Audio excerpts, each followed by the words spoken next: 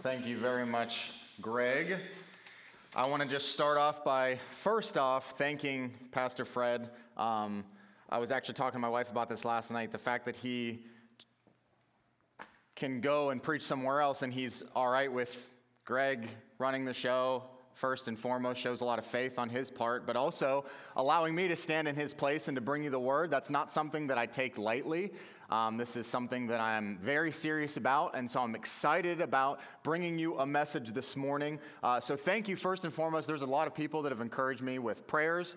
There's some people that I probably don't know that have been praying for me. So if you pray for the message week in and week out, I just really want to thank you for that. It's encouraging to a pastor to know that that the congregation that he's going to be preaching to has been praying for him. But I also want to say just a quick thank you to my wife, who, whenever I prepare for sermons, or I prepare for any kind of talk, know that I've been talking her ear off about this for the past couple weeks, and she's probably so sick of hearing about John chapter 2. But at the same time, it's good that I have someone that I can just run my ideas through and things like that, and the things that God has been revealing to me. She gets to kind of see the behind the scenes stuff, so thank you so much for that. But anyway, good news and bad news. Bad news is we're still in John chapter 2. So we're getting there. But the good news is I have the honor of closing us out in John chapter 2 this morning. So next week when we come back, unless Fred goes on a tangent, we will be in chapter 3. I don't know that, so if that happens, I'm sorry. Okay. So if you have your Bibles, go ahead and open to John chapter 2. If you have it on your phone or whatever you need, go ahead and open that up. And we are going to be in verses 12. So kind of picking up at the end of last week's sermon, and we are going to be reading through the end of the chapter, which is verse 25. I will read the passage first, we will pray, and then we will dive into the message. John chapter 2, verse 12 says this: After this, he went down to Capernaum, together with his mother, his brothers, and his disciples, and they stayed there only a few days. The Jewish Passover was near, and so Jesus went up to Jerusalem. In the temple, he found people selling oxen, sheep, and doves, and he also found the money changers sitting there. After making a whip out of cords, he drove everyone out of the temple with their sheep and oxen.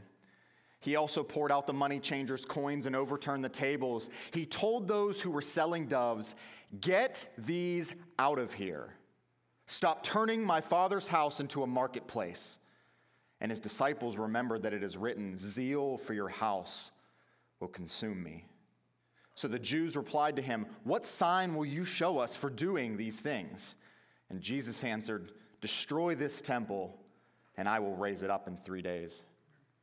Therefore the Jews said, "This temple took 46 years to build, and you will raise it up in 3 days." But he was speaking about the temple of his body. So when he was raised from the dead, his disciples remembered that he had said this, and they believed the scripture and the statement Jesus had made. While he was in Jerusalem during the Passover festival, many believed in his name when they saw the signs he was doing. Jesus, however, would not entrust himself to them, since he knew them all, and because he did not need anyone to testify about man, for he himself knew what was in man. Would you pray with me this morning? God, we love you so much. Lord, thank you for just the privilege of being able to be here, to worship you freely, to sing songs about you, to just come into this place of worship, Lord, for the children's ministry, for this building, Lord, for the Need Cafe, for the space that we're allowed here. God, there's so much to be thankful for in this season of Thanksgiving, coming off of that holiday. But God, as we focus in on your word now, not only do we want to express gratitude, but Lord, we really want to just center our minds and our hearts and our focus around your word. And God, I'm just asking that your Holy Spirit would speak through me, remove me from this stage, take my place, Lord, and just speak through me. Allow your word to penetrate the hearts of those who are sitting under it this morning. And I just pray, God, that we would be different, we would be changed, and we would be better because of it. And we pray that above all else, you would receive all glory and honor and praise this morning. And it's in Jesus' name I pray.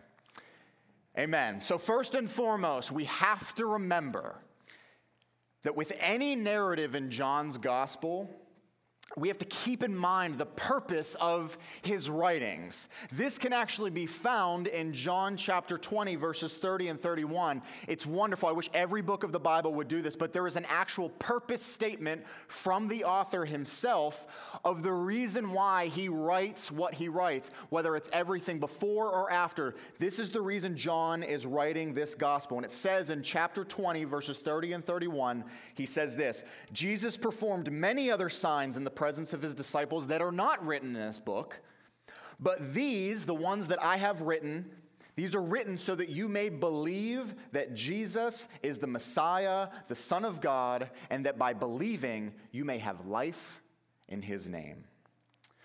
So keep that in mind when we're reflecting on today's passage. I want us to keep in mind why this account was written down in the first place. These things are written so that you may believe that Jesus was a true historical figure? No. Although that's true, Jesus was a true historical figure. No. These things were written down so that you might believe that he is the Messiah, that he is the Son of God, which by placing your belief in him and your trust in his name, that you may ultimately have eternal life.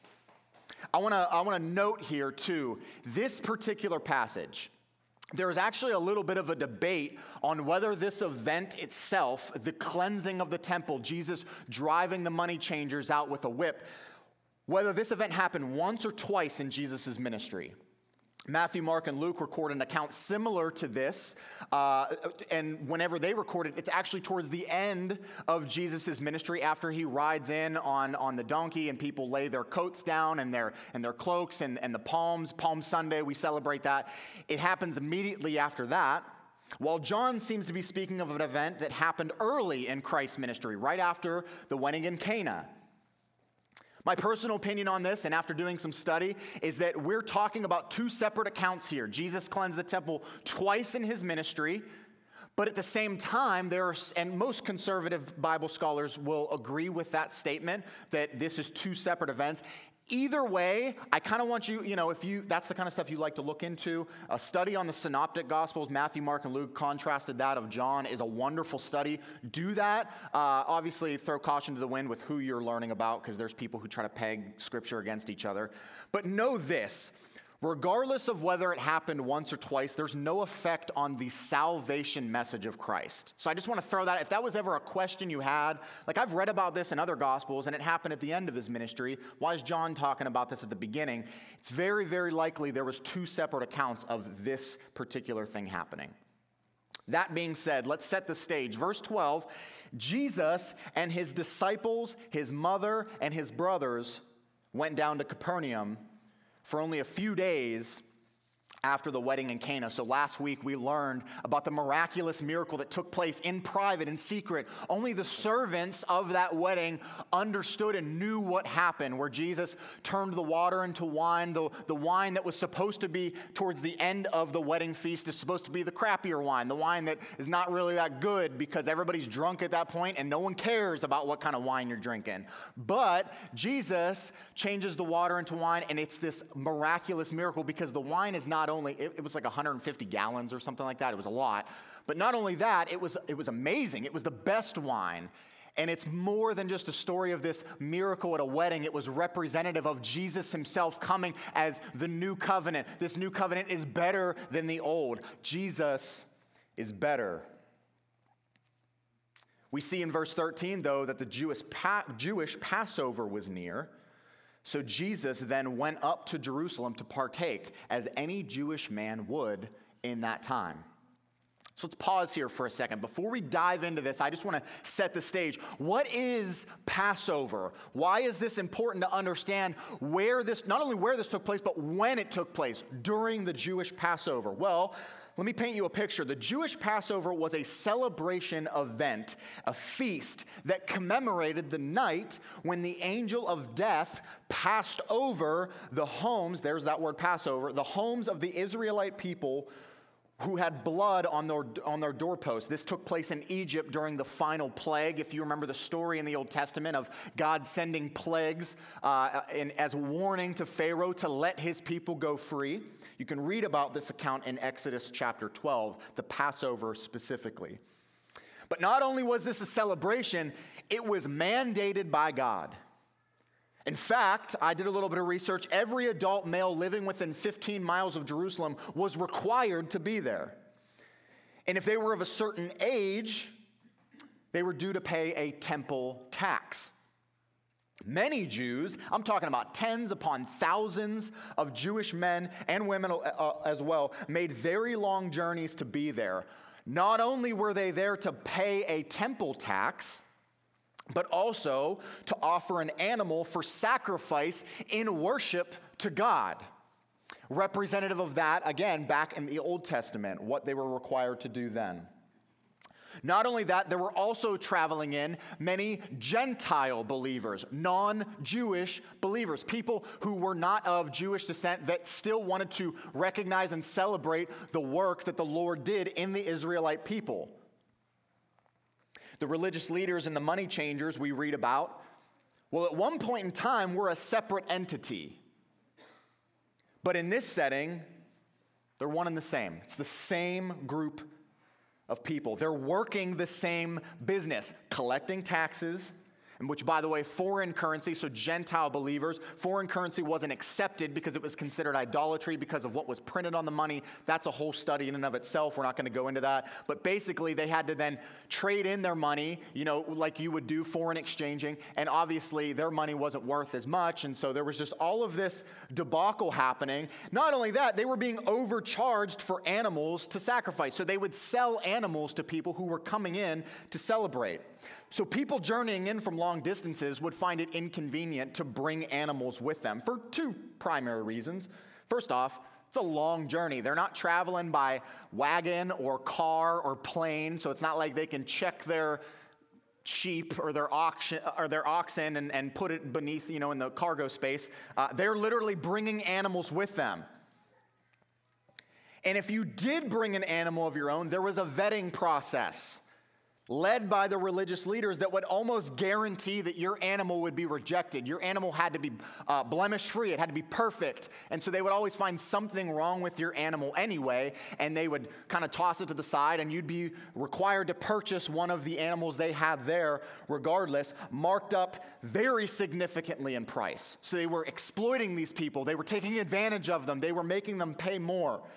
It was a money-making business. It was not about worship. Not only that, before we dive in, one last thing I just want to kind of point out. All of this hustle and bustle used to be done outside of the temple courts. But at some point in time, it moved into the outer temple courts, which is better known as the Gentile courts. Pause. So what does that mean? The Gentile courts was the only place in the temple where Gentile believers, non-Jewish people, could come and worship. That's the only place they were actually allowed. So imagine then being a Gentile believer coming to worship God during Passover.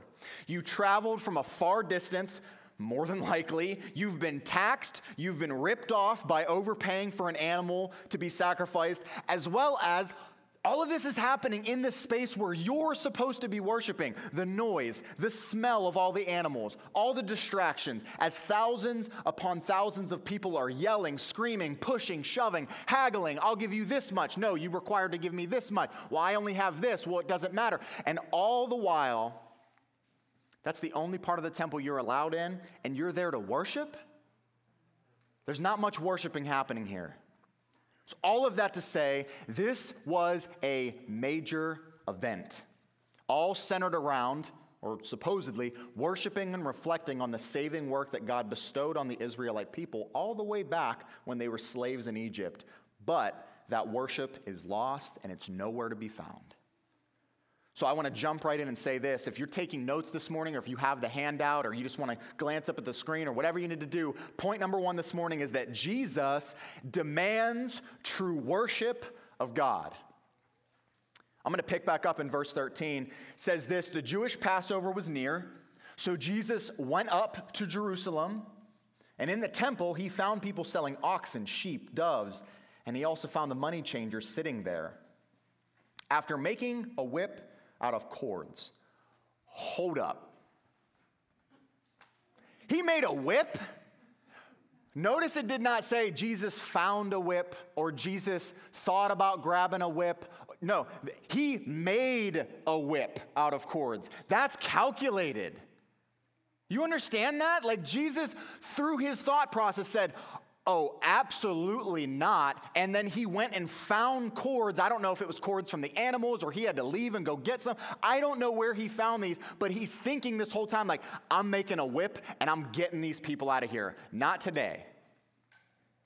There's this, I don't know where this came from, but at least maybe in the Christian circles that I grew up in from the age of 14 whenever I came to Christ. But this idea, non-believers have like this picture they paint in their head of, well, God of the Old Testament is angry and he's a judge and he's harsh.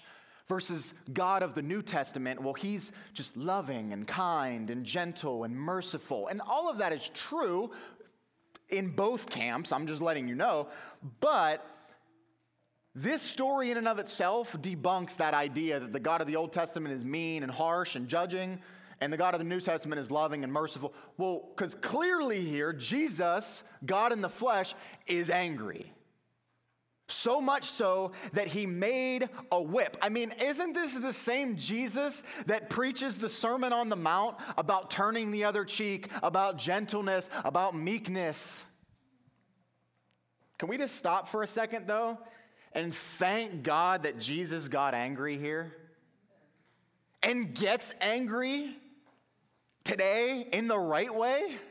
I'm thankful for that. Think about it. Anger, I don't know. Okay, so a little side tangent. I teach in prison, not now because of COVID, but I usually teach in prison. I teach about all kind of stuff. I'm not going to go into it. But one of the things that we talk about is this idea of emotions and emotions dictating your behavior. And I don't know what it is, but about anger is always categorized as a negative emotion. You understand that emotions are values neutral, and emotions just exist. They're not good, bad, right, wrong, moral, immoral. Emotions are just the things that we feel. It's what we do out of those emotions that count. So anger isn't good or bad. It just is. It's what you do in that anger that can be good, bad, right, or wrong. It's a lot like, think about it this way, it's a lot like the dash lights on your car, anger. At least when the dash lights go on in my car, that something's wrong. I get angry, but that's not what I'm talking about here. But what do they do? What does that do? It indicates that something's not right. Something is not the way it should be. We get angry. Why are we angry? Because something's not the way we think it should be. Honestly, if you were to do a study about what angers God, what God detests, we don't like to think about the things that God hates, but there's plenty that the Bible says about that. What you would ultimately find, it would ultimately show you what he loves. It would ultimately show you how things should be by what he's angry at when they're not the way they should be. We all get angry about things in this life. Yeah? No, I'm the only one that gets angry? Sweet. I thought so. No, but seriously, we all get angry about things in this life. The problem is what makes us angry a lot of the time are usually self-centered, pride-filled things. They're human mindset. Versus God, who is righteously angry when things are not the way he intended. He is the sovereign creator. We are not. So yes, when we say that God is love, that's true. We know that God is love, God is merciful, God is gentle, God is all-loving anyway. But he also has righteous anger, jealousy, judgment, along with mercy and patience and love. All of those things, they all work together in perfect harmony with one another. There's a famous passage of Scripture, I'm sure you've heard it at some point, whether in Scripture or just like blurted out loud, James 1:19. It says, "My dear brothers and sisters, understand this, everyone should be quick to listen, slow to speak, and slow to anger." We usually stop there. That's a great verse to apply to our lives, absolutely. But why? Verse 20 says, "For human anger," not godly anger, "for human anger does not accomplish God's righteousness." We operate in the mindset that righteousness ought to come as a result of our anger. I'm angry about this, and I'm going to be angry and let people know so that I can set things right. That's not what God does. With God, it's the other way around. His anger comes from the fact that he is righteous. That's why we refer to it as righteous anger. We know that God created man in his own image. But what we tend to forget is that after the fall, we did the exact same thing, the other way around. We started to create God in our image. So let's just address the elephant in the room. Last week, it was the elephant in the room was Jesus is at a wedding and he's giving more wine to a bunch of drunk people. What? That's Jesus? What's he doing that for? That's not what I was taught in Bible school or Sunday school whenever I was growing up. But what about here? The elephant in the room. If you're sitting here this morning uncomfortable by this passage, which I can understand that, but let's just address the elephant in the room. If you're thinking to yourself, this isn't right. Jesus is out of line here. He made a whip. He drove people out. Was he whipping people or the animals? What was the whip for? You know what? He was wrong to do this. Remember, we are created in his image, so what ultimately angers Jesus should anger us as well. Why? What made Jesus angry here? True worship to God was lost. It was gone. It was nowhere to be found in the one place you'd think, and in the time, Passover at the temple, where you think worship would be front and center, it's nowhere to be found. Jesus is angry about that. And we catch a vivid image of this mindset of God in Isaiah chapter 1. So as I read this, it's Isaiah chapter 1, verses 11 through 16. I want you to ask yourself, is God angry here at Judah and Jerusalem and their treatment of sacrifices to him, just as Jesus is angry here? Think about this. While I'm reading this, ask yourself, is God angry here?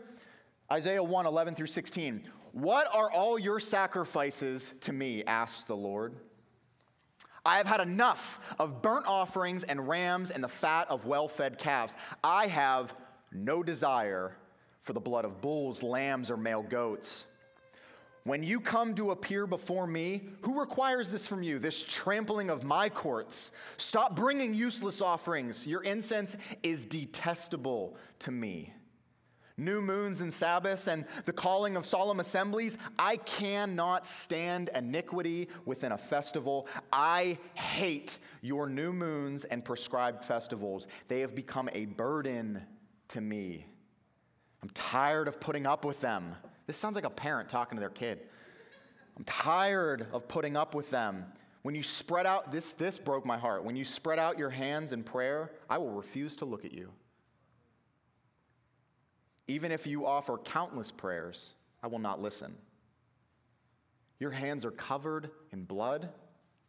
Wash yourselves. Cleanse yourselves. Remove your evil deeds from my sight. Stop doing evil. Is this not what we see happening here in our passage? What's supposed to be a moment of sacrifice and offerings to God and worship. And Jesus is like, I don't see any of that here. And I'm tired of it. So much so that I'm going to make a whip and I'm going to drive you out. Jesus calls it out. Jesus gets upset when God's holiness is stripped. Let's continue. After making a whip of cords, he drove everyone out of the temple with his sheep and oxen. He poured out the money changers' coins and overturned the tables. He told those who were selling doves, "Get these out of here. Stop turning my Father's house into a marketplace." And his disciples remembered that it is written, "Zeal for your house will consume me." Notice he says, my Father's house. Stop turning my Father's house into a marketplace. The temple is not theirs. We see this all the way back when Jesus was only 12. You remember back Passover again. Jesus and his family go in for Passover. This is early in the other gospel accounts. And then Jesus' parents are horrible parents and they leave. And like 2 days later, they're like, where's Jesus? I don't know. I thought he was with you. I don't know how that happened, but they left Jesus back in Jerusalem. Anyway, and they go back and they're looking everywhere for him. And they find him in the temple. And Jesus says this, as a 12-year-old boy, smack my 12-year-old boy if he ever talked to me. I'm just kidding. No, I would never do that. But Jesus says this, why were you searching for me? No big deal. Didn't you know that it was necessary for me to be in my Father's house, to be in the temple? This is my Father's house. But they did not understand what he said to them. Fast forward to when he's 30 years old here, roughly. They still don't get it. This is my Father's house. Jesus' actions are so profound. This is incredible. I'm trying to imagine myself as a disciple when Jesus makes a whip. At first, were they there with him when he made the whip? They're like, Jesus, what's that for? What are you doing? Bro, put that down. Or were they just do your thing? I have no part in this. Because it doesn't say, I'll get to that. Okay, anyway, Jesus' actions are so profound that the disciples were called an Old Testament psalm while it was happening. That Old Testament psalm is Psalm 69:9. This is a psalm where David is crying out to God because of his enemies who fail to understand his commitment to the temple. It says, zeal for your house will consume me. Have you ever been consumed by something? It just overtakes everything, mentally, physically, emotionally, socially. It's all you talk about. It's all you think about. It's all you feel about. Zeal for your house will consume me. Jesus is displaying here what we call Davidic or messianic status. Jesus is the new David. Jesus, so much so that they're not the only ones who notice. I want to read verse 18. So the Jews replied to him, "What sign will you show us for doing these things?" What sign will you show us? Essentially, what they're asking is, what authority do you have? I'm sorry, who are you? And not just I have no idea who you are, but no, who are you? Because here's the thing. Well, first off, side note, it's important to understand, only unbelievers ask for signs. You understand what I'm saying? Believers don't look for signs. We'll learn about that in the final point. Unbelievers are the ones that show me a sign then.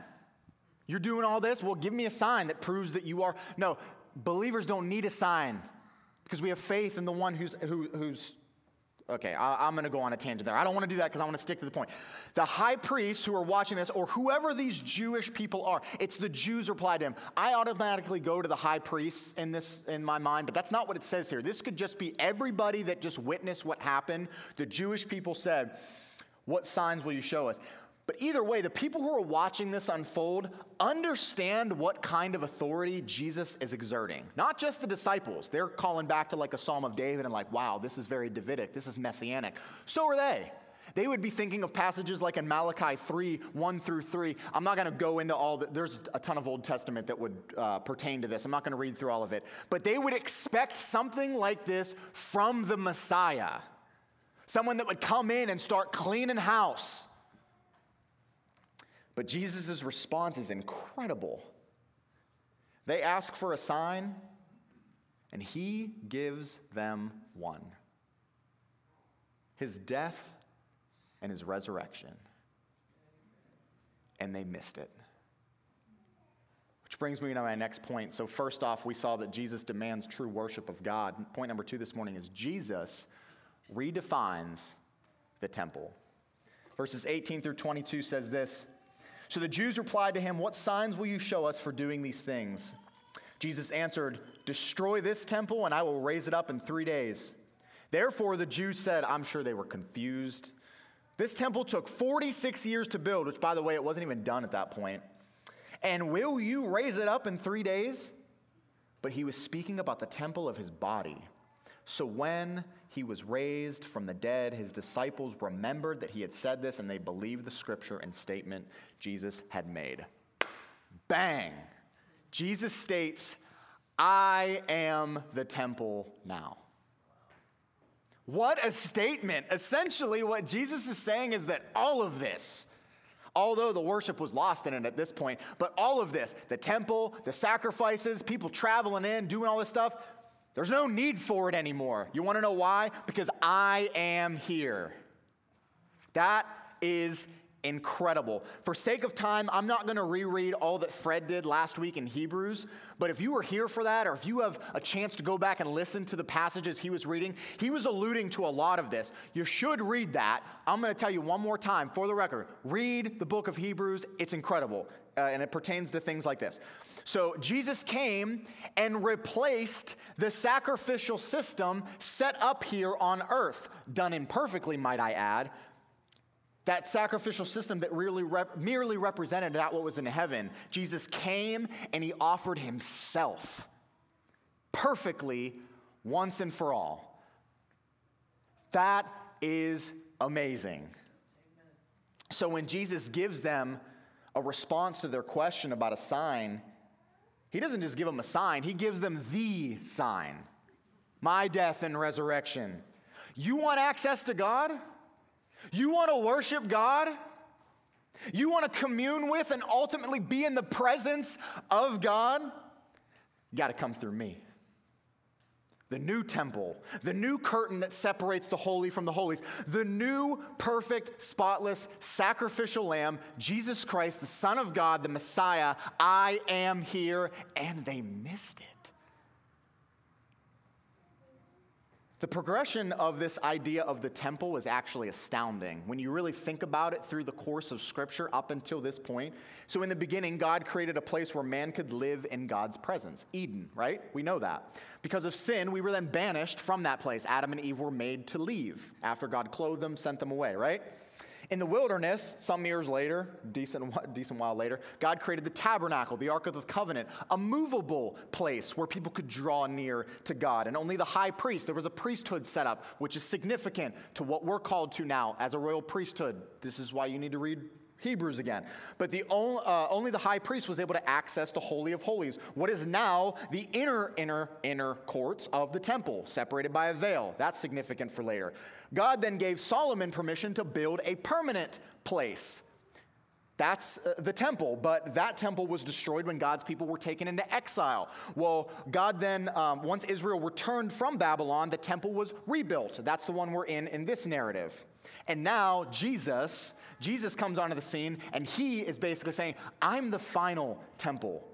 When Jesus uttered the words, it is finished on the cross, remember there was an earthquake, and the veil was torn from top to bottom into two pieces that separated us from the place, the Holy of Holies, the God's dwelling place. The veil was torn, and we now have access to God's presence because of and through Jesus Christ. That is incredible. That is amazing. That is something that I cannot comprehend, but is the coolest thing in all the Bible. Praise God. So how do we respond to all of this? What does this have to do with us? Well, I hope you see now that this story is more than just about how we treat church on Sundays. This wasn't just about Jesus getting upset because worship wasn't going the way he wanted it to. Or the way we operate Sunday morning service. Don't have a coffee shop in the middle of Sunday morning service because it could be distracting to other people, and don't upcharge the coffee prices because we don't even have a coffee shop in here, but you know what I mean. Or what we as Redemption Church do week in and week out. This isn't just about being angry at the way we as the church worship. This isn't just about when it's okay. Let me say this side note. This isn't just about when it's okay to flip tables either. A lot of times this passage is taken out of context and used in this way, in this harsh way of, well, they're doing something that I don't approve of, so I can come in and flip tables and drive them out. That's not what this passage is about. This is not about harsh Christianity. All I have to say, in response to what Jesus came to this earth for and did, remember that we ourselves, I'm about to blow your minds, we ourselves now are the dwelling place of God's Spirit. You understand, friends, if you're here this morning and you believe in Jesus Christ as Son of God, if you've placed your trust in him, if you've been born again, as we're actually going to learn about next week, hopefully, if we're in chapter 3 next week, that's what we're going to be learning about. The most famous passage in all the Bible, John 3:16, we're going to learn about that. If you are born again, the Spirit of God comes and dwells within you. How incredible is that?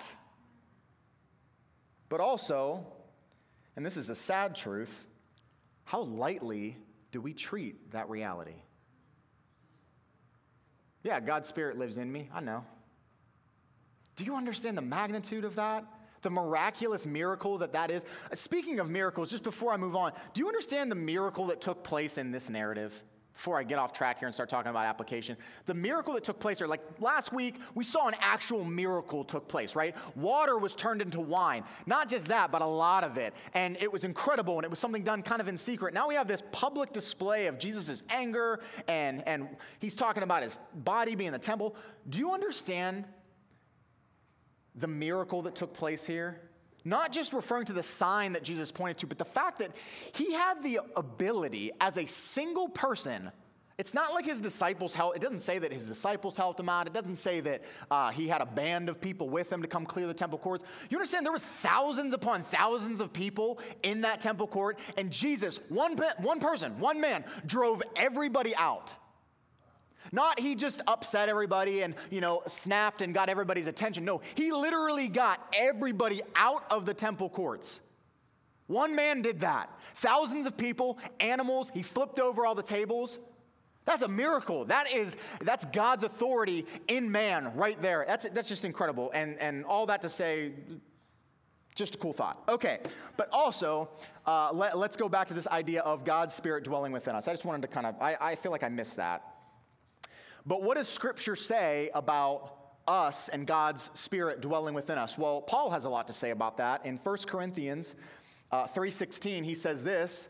I feel like this is a pretty famous verse. At least it is to me. It comes to mind. Don't you yourselves know that you, believers, are God's temple and that the Spirit of God lives in you? Don't you know that? Not only that, later on in that letter, 1 Corinthians 6:19 through 20, he says this. Don't you know, he kind of reiterates, that your body is a temple of the Holy Spirit who is in you, whom you have from God? You are not your own, for you were bought at a price. What price? The price Jesus paid on the cross. So glorify God with your temple, with your body. How in the world are we supposed to do that? Luckily, Paul talks about this in another letter of his, in the letter to the Romans.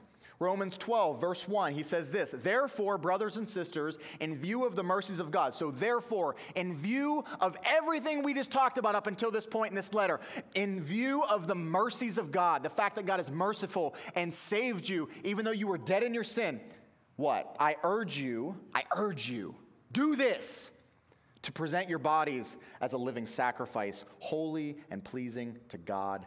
This is your true worship. Everything we do as the Spirit of the living God's dwelling place, as temples of the Holy Spirit, everything we do ought to be worship. I fail at that miserably. We are to use our bodies as a living sacrifice, set apart, holy, literally what that means, set apart and pleasing to God. This is your true worship. Sacrifice, really? Like physically, or what does that mean there? Yeah, physically if necessary, mentally, emotionally, socially, spiritually, holistically. Every part of who you are ought to be presented as a living sacrifice. If you're not sacrificing anything for God, are you really worshiping? I don't like passages like this in Scripture. I'm not sitting here saying that you should look to be miserable and suffer for the things of God, but if you're comfortable in your life and there's no sacrifices needing to be made in any capacity, are you really worshiping? Because we're called to present our bodies as a living sacrifice. There's no time frame on that. It's not like, well, only on Sundays. I give everything on Sunday. I wake up early, I come set up church, and I play on the worship team, or I greet, or I work with the children's ministry. I help tear down, I spray all the chairs down, wipe them down. Man, I'm beat. Oh, what a sacrifice that was. And then Monday through Saturday, comfort. Everything Jesus demanded in the first point of this sermon, that true worship to God, is now directed towards our lives. It's no longer a system, it's a way of life. We are to be holy as God is holy. And listen, God is not some killjoy, okay? It sounds like, oh man, he just wants me to be sacrificial like all the time. Like that sounds horrible. This shouldn't be a bummer. You know that Jesus, the same Jesus guy later on in this gospel, is going to say this in John 10:10, that he has come, Jesus Christ has come, that so those who believe in me, they may have life and have it in abundance. How does sacrificial living and abundant life go hand in hand? God wants us to have an abundant life. God wants our temples to be purified. God wants our lives to be worship to him. Therefore, we ought to let God operate our lives the way he wants to. I don't know if you're familiar with Jackie Hill Perry. She's a pretty profound Christian woman now in the Christian circles. She has an incredible testimony. I'm not going to go into that, but if you know anything about her, if you've never heard of her, look her up. She's wonderful. She has a couple of books out, and she's just a great woman of God. She's talking about this idea of full submission to God and how that seems just like a horrible thing, like presenting your bodies as a living sacrifice, being fully submissive to God. That sounds terrible. But she has a quote here that I'm going to read, and it says this: all of the turmoil in this life, it doesn't come from us submitting to God. Where does it come from? It's coming from this place of people thinking that they're better masters of themselves. We're terrible masters of ourselves. Why? Because we're wicked. But God is not. God is sinless. He is holy. He is pure. He is wise. He is good. He is kind. He is perfect. And so to submit to God is actually to be in the safest place in the universe. It takes faith to believe that, but it creates joy when we believe that. I love that. David, after one of the biggest failures in his life, puts it this way.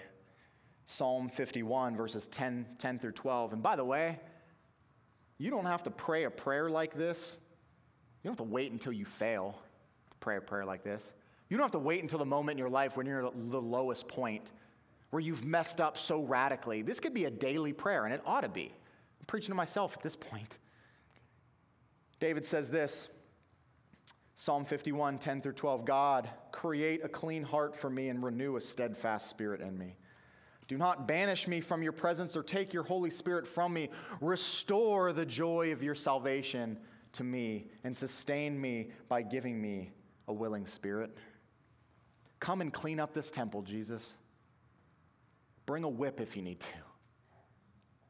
Christian, believer, uphold and defend the holiness of God in your life. So Jesus demands true worship, and he redefines the temple. And we see the response in verse 22 that eventually,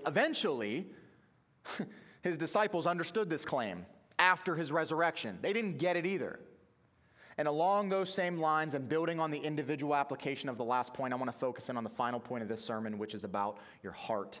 Point number 3 this morning is that Jesus requires genuine faith in him alone. Verses 23 through 25.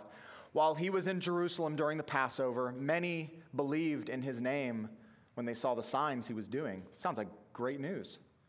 Jesus, however, would not entrust himself to them, since he knew them all, because he did not need anyone to testify about man, for he himself knew what was in man.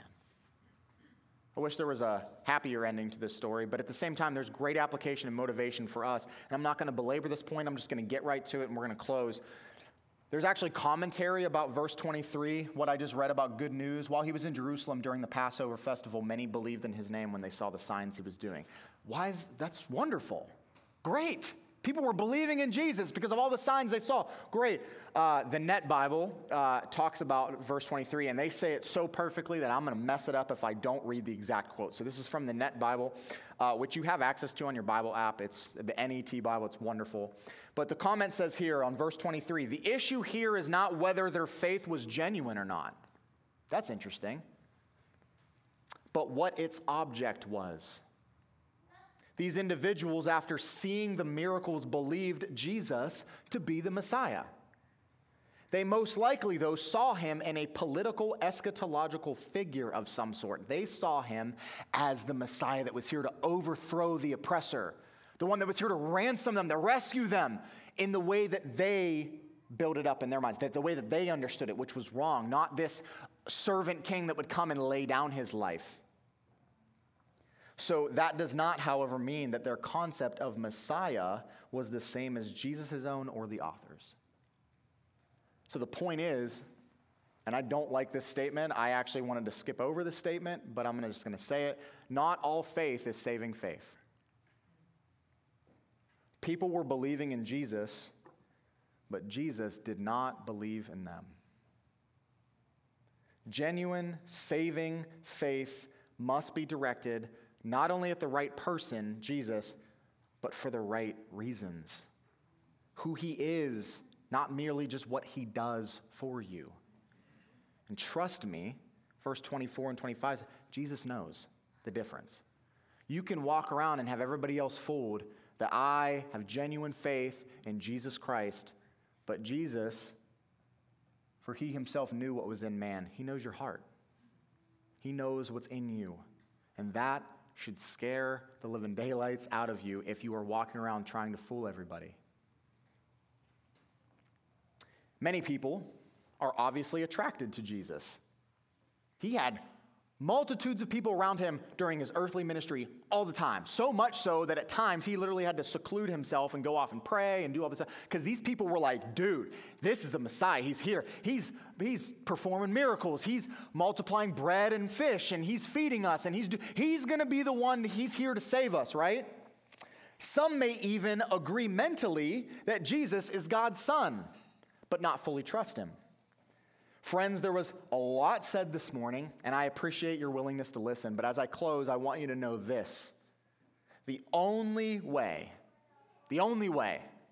to know God and the only way to have true worship and to live your life as a living sacrifice, pleasing and acceptable to God, is to truly believe in Jesus and have life in his name alone. That's it. Not what he does, not so he gives you things, just in his saving work on the cross. It involves resting all that you are in him. Jesus is not interested in a fan club. He's not interested in people looking to mooch off of his glory and his power. He's looking for genuine faith, full surrender. That's where it all starts. None of the other points of this sermon matter if you don't get this. Genuine faith in Christ alone. God's Spirit then dwells in your body, and then and only then does your worship truly matter. The worship team can actually come up and get ready to close us in a couple of songs. That includes me. I'm already up here though. I titled this sermon kind of tongue-in-cheek because it's a heavy passage, and I'm not going to lie, I wrestled a lot with this passage. But if anybody's a fan of the old Batmans, the Adam West Batmans, holy Zeal, Batman. This is an incredible passage of Scripture. Last week, we caught a glimpse of Jesus in action privately at a small wedding in Cana. This week, we see Jesus asserting his authority publicly in the temple. Jesus is here. He has made it known. He is better, as we learned last week. He has all authority. He demands our true worship. He is good. He is the Son of God. He is the Messiah. Praise be to God. John 20, 30, and 31, Jesus performed many other signs in the presence of his disciples that are not written in this book. But these are written so that you may believe that Jesus is the Messiah, the Son of God, and that by believing you may have life in his name. Would you pray with me? God, we love you so much. God, what an incredible passage of Scripture. Lord, I'm humbled by the fact that you would even allow me, this broken vessel, to come up here and speak the words that you want to speak. And God, I hope that I did that as best as I could. Pray that your Spirit worked through me and that these words are penetrating the hearts of those in front of me and behind me, Lord. Just thank you so much for your goodness. I thank you that you've come, that you demand worship from us, that you demand so much from us, but that you set the example of what it is that we ought to do, which is lay down our lives and offer our bodies as a living sacrifice, Lord, because when we believe in you, your Spirit comes and dwells in us, God. What an amazing truth that is. Help us not to leave here just, yeah, that's a great truth, and then we walk away forgetting that. No, help us to wake up every day remembering the fact that we are God's temple. And Lord, we're asking this morning specifically, if there's anybody here that first off does not know you as their personal Lord and Savior, that does not have that genuine faith we just talked about, Lord, I just pray that they would not leave this place without asking somebody. God, it's nothing to be ashamed of. If anything, it's something that we're excited to talk to you about. So, Lord, I pray for those individuals, but also if you are a believer here, Lord, I'm just lifting the believers up to you, that we would just ask that you would create in us a clean heart. God, come in and clear out our temple and bring a whip if you have to. God, we love you so much. We thank you for this time. I just pray for the worship team as we play. Lord, we give the rest of the service to you. And it's in Jesus' name I pray. Amen. It's at this time, I'm going to kind of move this out of the way. The worship team is going to start playing. It is at this time that we do take our tithes and offerings. But listen, if you are a guest here, this is your first time, or if you've been a guest for a while, don't feel obligated. But if you have come to prepare to give, and God has laid that on your heart, go ahead and do that. But the worship team will close us out, and we'll move on with the service.